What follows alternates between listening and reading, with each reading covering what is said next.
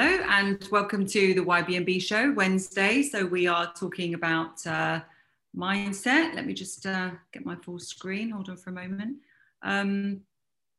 Talking to you from my daughter's flat today. She's got a beautiful view, and I would go out there and show you if it wasn't quite so windy. But you can see out there, yeah, got a lovely view. But anyway, to make do with the Vogue pictures today. I'm talking to you about mindset today on Wednesday because it's Wednesday, and as you know, we do body on a Monday. We talk about things body. We talk about business on a Friday, but Wednesday we talk about mindset. And I thought today I would talk about something which always seems to raise its head at some stage when you're talking to people about visions, and that is relationships. The premise of Your Body Means Business is that if you change your body, it really sort of strengthens your mindset. You know, things happen with your brain that you can't necessarily see, but you can certainly feel, because you get so much more clarity and more energy when you change your nutrition and the way you move your body. And I then linked that to the impacts it has on you achieving your vision, which for me was very much to do with business, because you've got so much more energy and ability to focus, you can be more productive, and consequently that new job that you wanted that you could never get, that promotion that you've been passed over, that you've been frustrated about, starting that new business, eventually growing a business.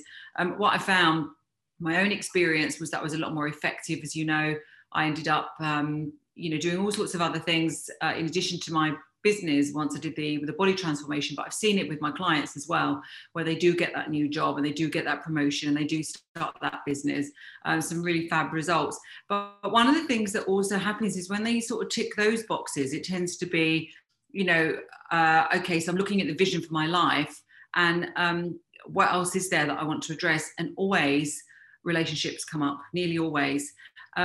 Not exclusively, your romantic relationships, but, because it can be relationships with other family members, parents, if there's been conflict, siblings, work colleagues, but usually it is romantic partners as well. And things come up in the vision about that.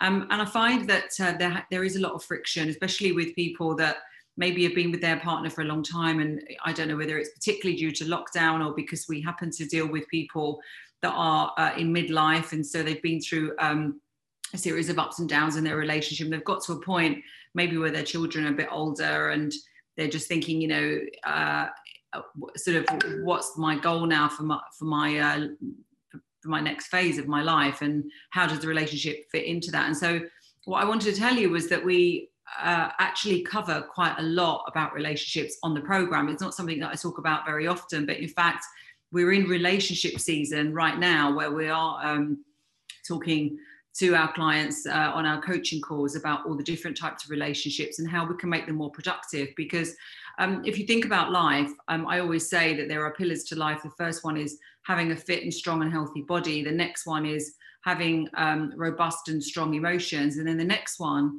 is having great relationships, because we are very much social creatures. And then after that comes time and money and careers and, everything else. But what seems to raise itself a lot in relationships after sort of the first flush of romance, or even when people have been married, together for a long time, is conflict over things like, there's so many, I've got a list here, but money, kids, attraction, time, responsibilities around the house, in-laws, mutual friends, health and well-being, work and work ethic, communication, ways of sort of confrontation and disputing, different habits.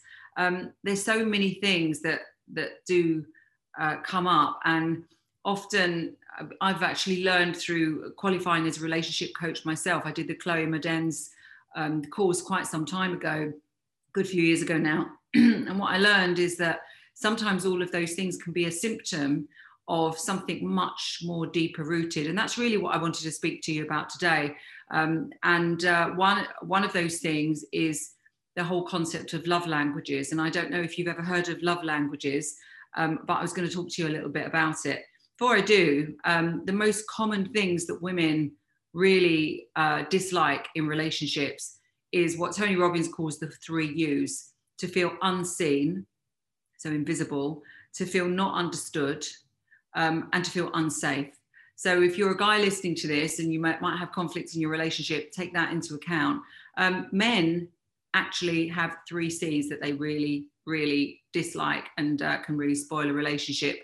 So women listening now, that is criticized. They hate to feel criticized. Closed, which is basically closed down and not communicated with, and controlled. So bossed about and told what to do. So that's, you know, almost universal what men and women really sort of dislike. And we are very different creatures in, you know, and it stems from, you know, our origination, where men were hunters and women were berry pickers, like it or not. You know, that is really, that's how it was. And we've still got some of those sort of raw instincts within us. But back to love languages, there's a guy called Gary Chapman who wrote this amazing book about love languages. And when you understand what this is and how it works, it can really help you get insights to your relationships, which maybe you didn't before, your romantic relationships, I mean, whether, you know, past, present or future. So I was going to say to you what the love languages are, and we tend as individuals to have a favorite one.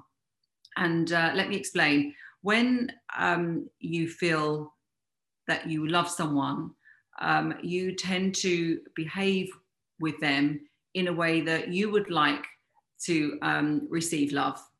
And the way that we can receive and show love is very, very different. And so there's these 5. The first one is words of affirmation. So, well, I'll list them all for you first. There's words of affirmation, which is, you know, words of approval and, you know, aren't you great? And you're so this, you're so that. The second one is acts of service. So, you know, running around doing things with people, laying out, you know, I don't know, doing their breakfast, making them tea. So acts of service. The next one is gifts. So giving gifts, you know, little flowers or, you know, just buying gifts. The next one is quality time, spending time with that person, giving them their, you know, your undivided attention. And the next one is touch. So lots of hugs and kisses and touch, you know, and sex and, you know, just basically the physical side of it. So depending on, this is how the theory goes, it really makes sense. Depending on what you like to receive as an individual to feel love is therefore what we tend to give without really thinking about it. So for example, and this stems normally speaking from when we were a child. So if our parents showered us with gifts, but not much time, but showered us with gifts, that's how we would perceive love. If we've got lots of hugs and kisses and cuddles, then that's how we would perceive love. If we were given undivided attention, that's how we would perceive love. If things were done for us, that's how we perceive it. Or if we had lots and lots of words of approval telling us how great we are, that's how we would perceive it.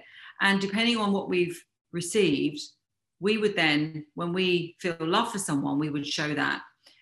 So for example, if we're the person that was showered with gifts, once we find someone that we really love, then we would want to shower them with gifts as well. The interesting thing is, and this is the crux of it, is that the person that we fall in love with may actually see love in a very different way. And so, for example, we may be the one who received gifts, and so that's, you know, our way of showing love.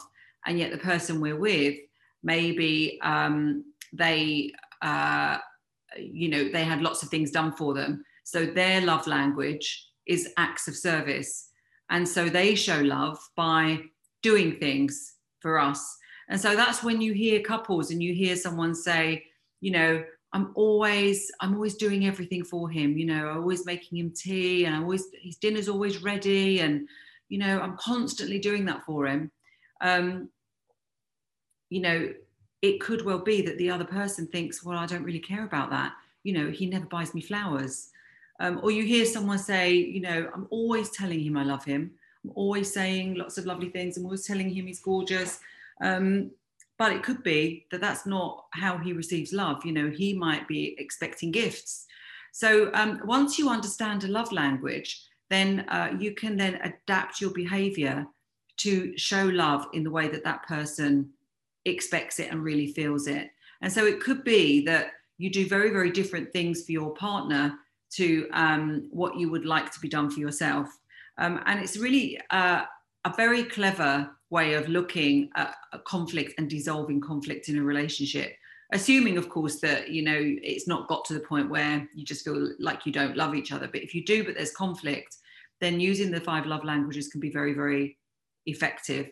So that's Gary Chapman. It's a book. You can go online as well and you can do a quiz, and it will actually enable you to tease out what your love languages are, and also of your partner as well. So so I thought that's just one of the many things that we cover when we talk about relationships. Another thing that I did want to tell you about is Joe Dispenza's view of relationships. And what he talks about is, you know, when we complain about a relationship, and this is not just necessarily now a romantic relationship, but it could be any form of relationship, friendships, relationships with siblings. And what he says is, he suggests is that you identify the qualities that you would want in an ideal relationship, whatever that relationship is. You identify those qualities, and you think about, you know, what those qualities are in a person.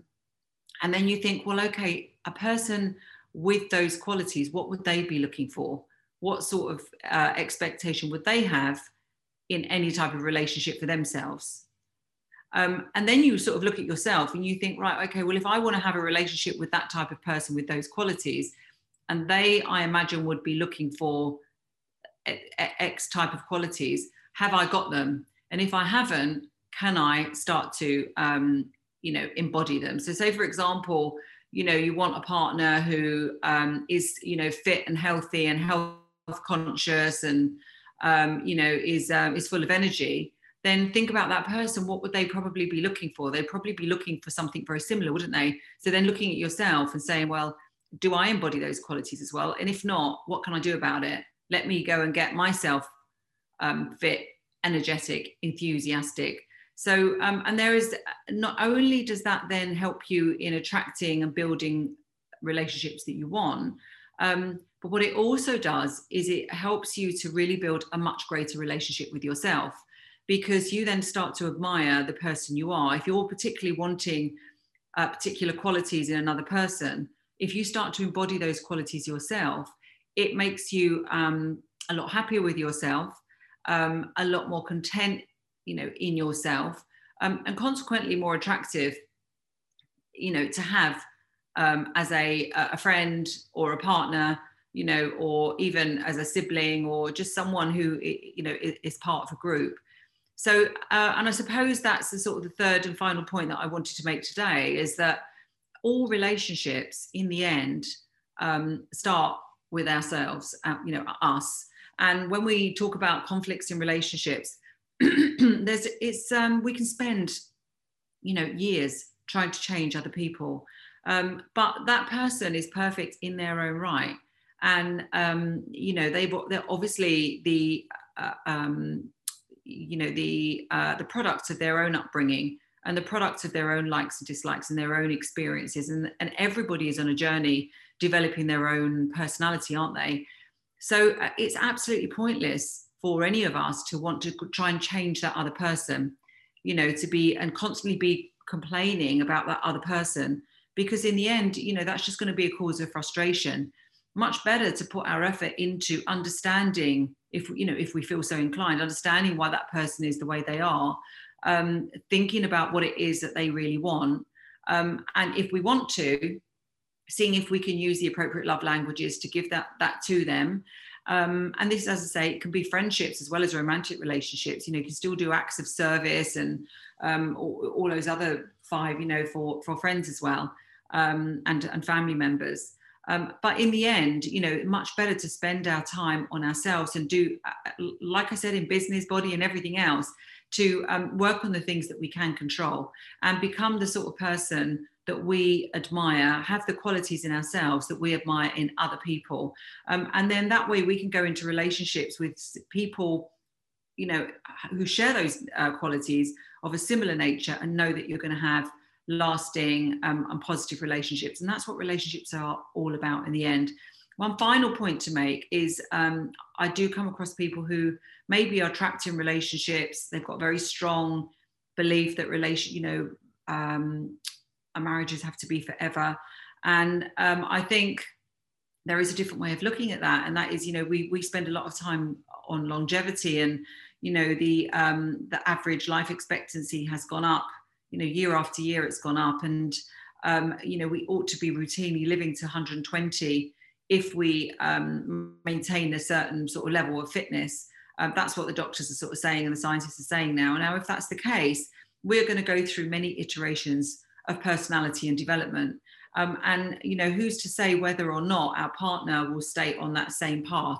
Brilliant if you do, and it's such an important aspect of relationship. But if not, then it could well be that you end up with a very successful relationship of many years, but you, as you know, it was very trendily coined by what's her name, Gwyneth Paltrow and Chris, when they first split up, they called it, what do they call it, conscious uncoupling.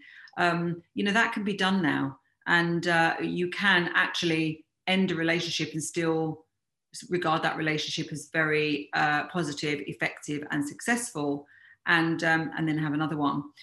So those individuals who want to move into a different relationship, but, you know, are staying in a relationship where they're not happy, certainly, and this is what Tony Robbins teaches on his relationship program, which I'd highly recommend, by the way. Certainly try everything, you know, think about that other person, think about what it is that they need in terms of love language, and try to embody that and do that for them. But if ultimately the relationship finishes, then try to do it in a conscious way, both having agreed that the relationship was successful, and you know, you're now going to sort of move into a next chapter. But yeah, we have some very interesting conversations in our group calls about relationship. Like I say, we're in relationship season at the moment. You can jump on my B&B at any time now. We've got several different levels. We've got the on-demand, where you can sort of dip your toe in, really. You can, it's all online. You can do it at your own pace, either whiz through it all quickly or sort of do a bit at a time. But there is still a live element to that, because you can still jump on our live workouts every day, because like I said before, accountability, I think, is one of the keys to getting a transformation, a physical one. And then if you want, the next one is called longevity, and that's where we have the coaching calls, and we cover all different subjects. And again, it really creates a good accountability group, and a good opportunity to ask questions of me as well and talk to me. And then the third one is where, you know, you can do private coaching with me, and I do private coaching with a small number of people, because that is pretty intense in terms of my time. But again, we get some really good results when you know, we can be so focused like that. So so that's it for today. Just a little reference to relationships. It's one of the cornerstones of our life. We do want to get it right, and like anything, like your body, like your business, you can build it into, you know, the most incredible vision, but you've got to start with setting the vision, and then just learning how to be good at relationships, the same as we learn everything else. So that's it for today. Lovely to speak to you as always, and I will speak to you on Friday. Bye-bye.